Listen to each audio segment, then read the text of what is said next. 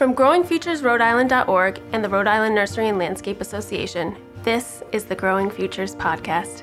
I'm your host, Christy Milligan, inviting you to grow your future. Please join me as I sit down with owner-operator of Kevin Baker Stonework. Kevin Baker is a world-renowned stonemason. His company specializes in the art of traditional New England stonework, and his projects aren't just about preserving a craft, but also building designs that last. I sat down with Kevin in Wickford, Rhode Island, near one of his current projects. This interview was conducted outside, so bear with me through the rough audio. You can say your position, which you're the owner. Start by saying. All right, yeah, it's Kevin Baker, and I'm the owner of Kevin Baker Stonework. Kevin was so gracious to give me his time and explain his craft. We talk about his path to being an incredible stoneworker and much more. Let's hear what Kevin has to say. Great. Can you talk a little bit about what traditional New England stonework is?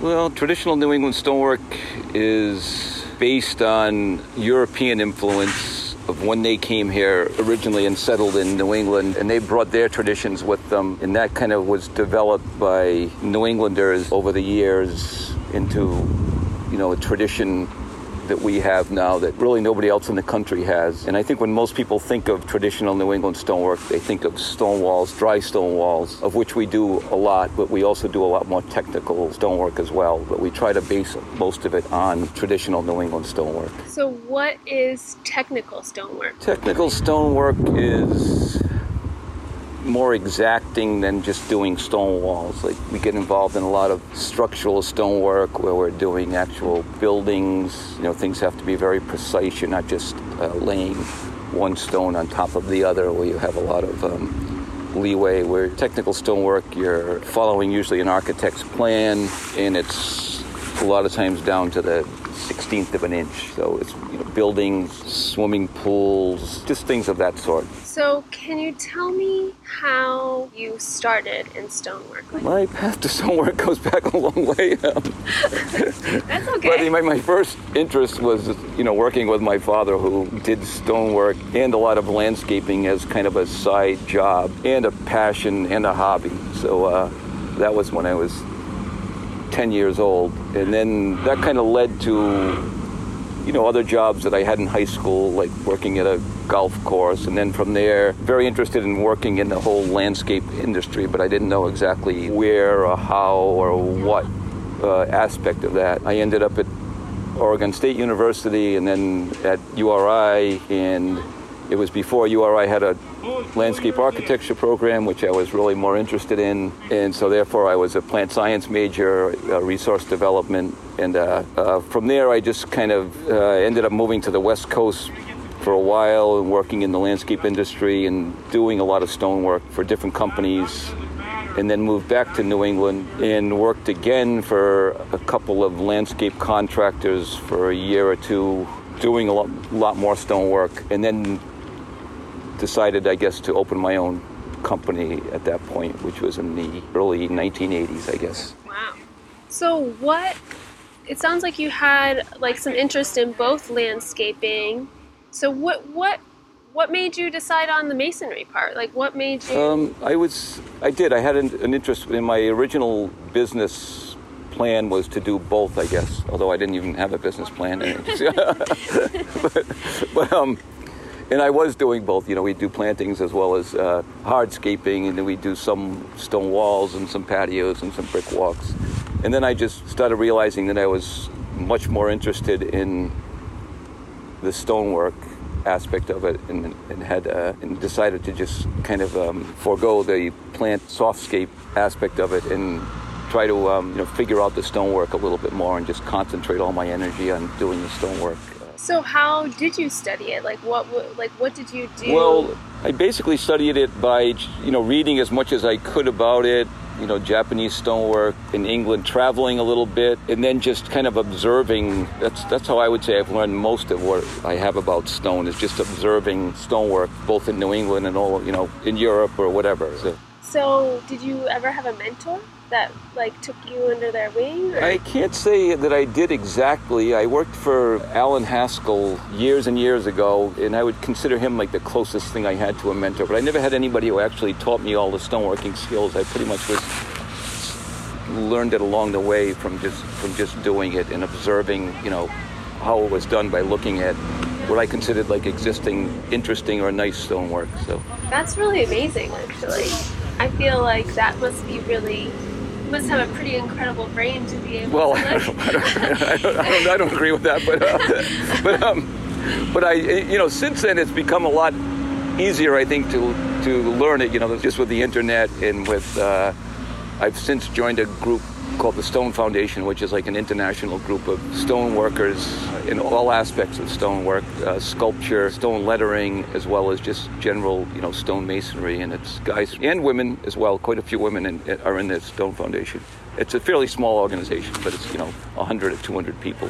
So I've learned a lot. They have these symposiums every year, and you just kind of get together with a bunch of people like-minded people who just kind of exchange information and techniques and yeah.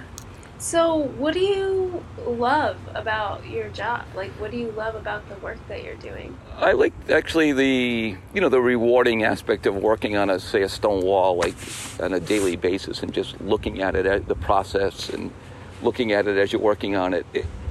And then to me, like, once it's done, it's kind of done, and I'm on to something new, and I just find that the most rewarding part to me is just as you're doing it, kind of observing it and just seeing how it's developing. So, and I like the physicality of stonework. I like the hard physical part of it as well, because if you didn't like that, it would be a terrible fight, because it's difficult to work with stone, as you can imagine, I feel like that about working outside, or like even this industry, like the hard work aspect of it is something that you need to like.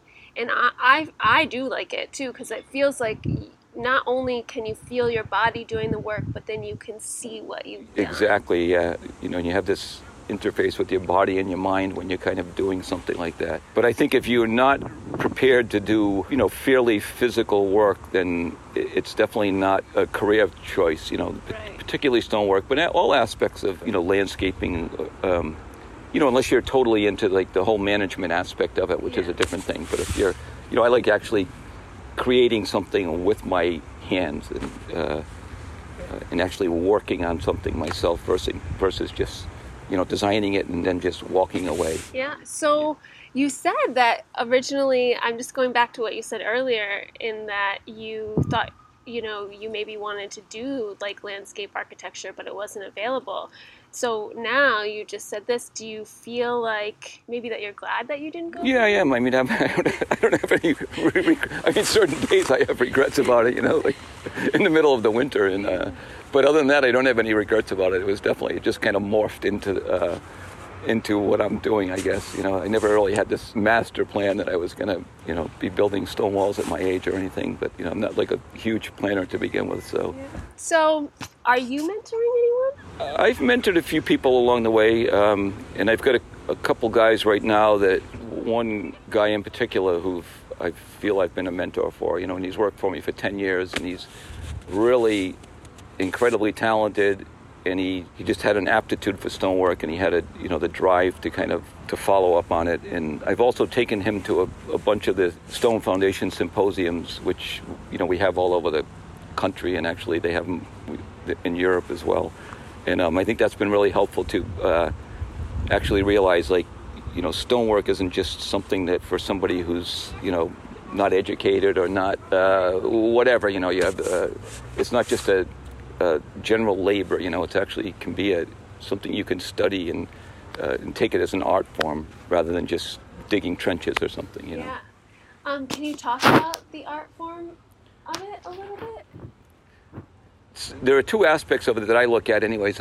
Half of it is an art form, and the other part is just the mechanics of it. So, and some people I think are really good at the mechanics of it. They can lay up stone, but I think have it considered an art is you have to just study it a little bit more and have a certain eye for it, maybe more appreciation for art itself, No, I mean, I've seen some of your work, and it's definitely looks like an art to me. I mean, it's Yeah, I think if it's done right, stonework should be an art. It should be something it has a composition, a texture, a frame. It should be everything, kind of rolled into one. So yeah, it can be really beautiful. Yeah.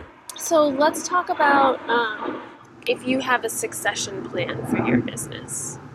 Again, I go back to this one particular guy that's worked for me for 10 or 12 years, and I would say that I basically intend to hand the business over to him. Whether it'll probably be a different version of the business. I think he's fully capable of running, of taking over the business and continuing it on. It may evolve a little bit, but that's not necessarily a bad thing. So it's. Can you tell me, how did he come to work for you? Like, was that just by chance? Yeah, just by pure chance. Yeah, it happened. That's how I've ended up getting a lot of employees in this business. I think that happens a lot. I mean, I've had several, and obviously over the course of 40 years, I've had lots of employees, and I've had some that I thought were going to pan out and be like really, and some haven't, just moved on to different things or whatever. So, what is it you said? Some people have panned out and some haven't. What are there particular qualities maybe in some of the people? Like, do you see a similar qualities in some of the people? You have to have like this. Well, no, like I said about the physical thing, you have to not mind physical work, obviously, back-breaking work, working in terrible conditions lots of times. But on the other hand, you get to work outside, and a lot of times it's beautiful and fantastic conditions. We work in beautiful places, 90% of the time. Don't just look at it as a 9-to-5 job, and actually develop a passion for it. They've been the most successful, I think, as far as I'm concerned, from my viewpoint over the years. But, if you look at it as just a 9-to-5 job, you're coming in, it's grueling, you're laying stone all day long, then it's not for you, or it's not, you're not going to be really developed in your skills, I don't think as much, and take it to a next level. Do you have most of your employees come on with experience, or do you find that a lot of people that start come just from no experience? I've had a little bit of each. I've had some with experience and some without. So I think in some ways, if you've had experience and it's the wrong kind of experience, it's almost a detriment. You've already developed like bad habits, and it's hard to reteach somebody, not that I'm the master, but it's hard to reteach somebody like what your idea of like the best way to do things is, so sometimes that can be a detriment.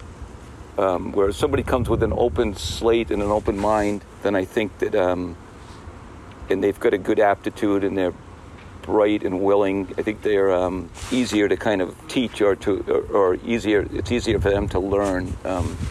And also, you just have to have a general aptitude for like math skills. I find that math skills are huge in stonework.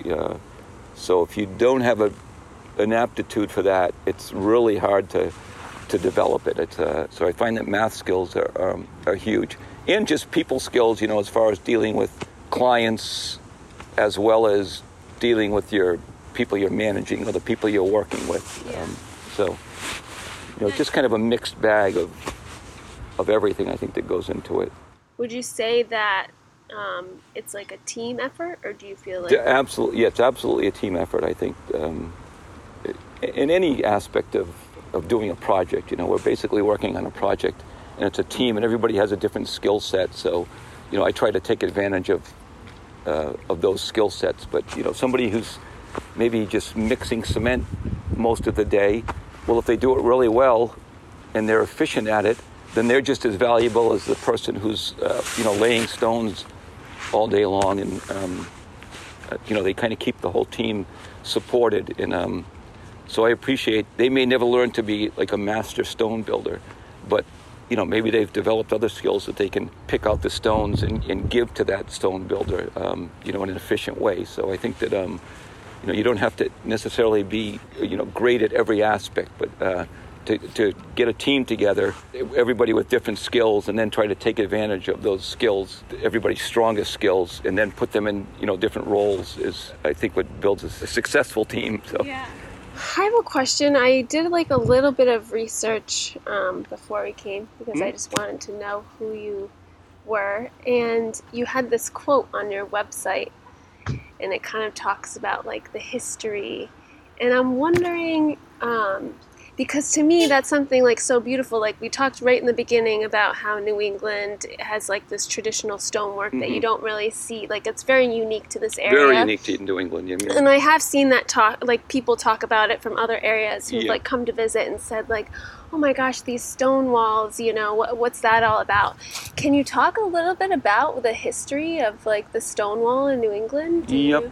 So it was really mostly came from the Europeans, different immigrant groups as they arrived in New England. Life was so brutal to begin with that they just have a little parcel of land, and they would basically clear that land. And in clearing the land, they'd kind of want to get rid of the stone that was in the land so that they could cultivate it. So that's kind of how it developed. You were just taking the stone out of the field as a utilitarian ordeal and stacking it on the borders of your field, just to get it out of the soil so that you could cultivate it and plant your crops. And then it developed from there into if you built your house and you decided to pen your animals in, then you had to build so if you were doing a wall around a field, really you just wanted to get the stones out of the field. You were stacking them on a linear wall, and that was your motive there. Then if you decided you were going to build a little homestead, then you had to take it to the next level. You had to stack the stones and make sure that they were secure enough to hold in some animals, be it sheep or pigs or oxen or whatever. So you'd had to kind of learn to stack the stones a little better, a little more secure. And then you kind of decided, well, that looks kind of nice. I think we'll put a stone wall in front of our, when we build that next house, we'll build a stone wall in front of that and make it more of an architectural feature. So then, walls developed that way. And along with that came people from Europe who had masonry skills already, and they were, more capable of doing, finer stonework. But, the original stone walls that you see around fields just kind of developed from getting stones out of the fields. But then it became kind of more of a architectural feature and more of an art form as it evolved into doing stonework around your house or on your house or whatever. Do you feel like your work that you're doing, even now today, that you're preserving a little bit of New England history in your Oh yeah, I always feel that way, that what we're building, number one, with stonework, it should be built to last, most of our walls we figure are going to last a couple hundred years when we build them, the way that we go about building them. And we base the principles in building them on the same principles that they were built going back hundreds or thousands of years. So we're doing it really the same way that it's always been done, and trying to improve on it when we can along the way. So what inspires you? It doesn't have to be related, just in life. Where do you draw inspiration from? I would say more from nature and art than anything, pretty much. I have a big interest in art, all types of art, and architecture as well. So, and I think that translates into the work. The work that you do, I don't really consider it work most of the time because I actually am interested in it and I enjoy it. So it's not like it's a grueling day. I mean, the difficult part of it is the day-to-day business stuff to me. The actual work is enjoyable, but there are days where it's the day-to-day business aspects of it or client aspects of it can get a little bit tiring sometimes, but the actual work and creative process of the work itself, I would never get tired of. And so what would you say to a parent of a high school student who might be thinking about coming into, masonry? Yeah, I would say that, from a financial point of view, which is always a big concern for people, that you could make a very, very good living doing it. And if you liked working outside, liked physical work, liked working with your hands, were creative, artistic, that it's a good outlet for that as well. So I think, it's can be considered a really good career, not just a temporary stepping stone on the way to something else that, if you think of it as something you could develop, it takes years and years to perfect, but I think it's something that there's plenty of demand for New England, but I think really anywhere in the world, if you're a talented stoneworker, you can basically call your own shots and work just about anywhere and, be assured of making a good living no matter what. So I'd like to thank my guest and you. Thank you so much for joining me. To learn more, visit our website at growingfuturesri.org. You can also follow us on Facebook, Instagram, and Twitter. We hope you'll continue to join us on this journey because Growing Futures Rhode Island wants to help people launch careers that are both good for them and the land they care for. We love hearing your feedback, so reach out to us with questions, comments, and suggestions for future podcasts at growingfuturesri.org. That's growingfuturesri.org.